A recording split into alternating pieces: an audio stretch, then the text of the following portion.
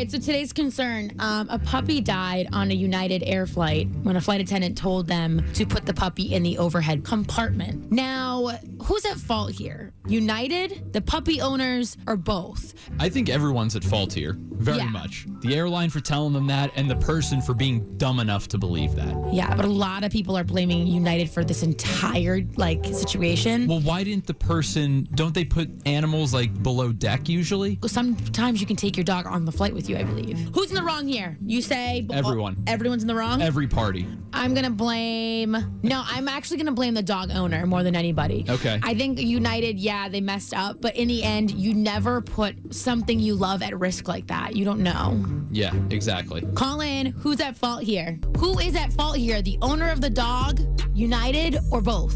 It is definitely United. Even though the dog owner agreed to doing it? Well, maybe she was just listening to being told and maybe thought it may have survived the flight. All right, Amp Radio, who's at fault? I think it's 75% the dog owner and 25% the airline. Yeah, people treat dogs like they're kids. You wouldn't put your kid in an overhead compartment, would you? I can't. Yeah, totally animal cruelty. Lord have mercy. Marshmallow, Anne-Marie, Friends, 103.3 Amp Radio. It's your girl, Corinne. Something that my boyfriend and I are not. We are not friends anymore. He keeps calling me out for everything, even though I thought that was my job to do.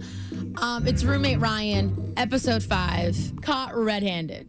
So, roommate Corinne, I have a question for you. What? Have you been enjoying your breakfast lately? Oh my God, is this gonna be about the stupid blueberry things that you bought? You mean the wrapper right here?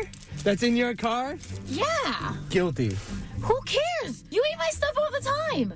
You've got to be kidding me. No, that is, I get in your car, I'm just like, all right, wow, the car's a mess per usual. And then I look down and I see my breakfast bars, the wrapper, in your cup holder. I don't know why we're still having this conversation. You eat my stuff all the time. Unbelievable, I think you're unbelievable. Now I'm going to eat my Taco Bell in mother beast. We got my dad's tip of the day. We do this every day before we roll 103 commercial free at 12. Daddy-o, what is it? St. Patty's Day is coming up soon. Please don't drive drunk. Call an Uber, call a cab, call whoever, call a friend. Can they call you? All the friends, they can call me too if they need a ride. Just don't give up my number because I don't want too many calls. I got things to do. But even if you book a room wherever you're gonna party out, so that you don't have to drive. Great. Now, can you please talk in your famous Irish accent? When Irish eyes are smiling, I forget the rest of the song. Okay, you don't sound Irish. You Yes, sound I do. a creepy leprechaun. Don't tell me I don't sound Irish. I sound Irish. Listen, I'm Irish. That's my Irish. That's my Gaelic. A little bit of Gaelic. 103.3 Amp Radio. It's your girl, Corinne. Producer Nick, I feel like this is what you'd do to me if I went over your house. Really?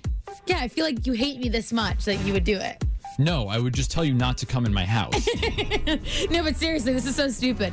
A woman invited people over that she doesn't like. Who does that, first of all? And second of all, she made hot dog flavored ice cubes to serve the people that she didn't like. And by flavored, you mean she boiled hot dogs in water and then froze the water It's disturbing. as ice cubes. That's disgusting. It is disturbing. Just don't invite them over or kick them out. This person has to be evil, and I'm thinking about doing it to some people that I know. That's pretty malicious, dude. No, I would wouldn't do never. it. Shut Yeah, up. you would. I'm literally going to throw a hot dog at your face right now. I'd rather have the ice cube.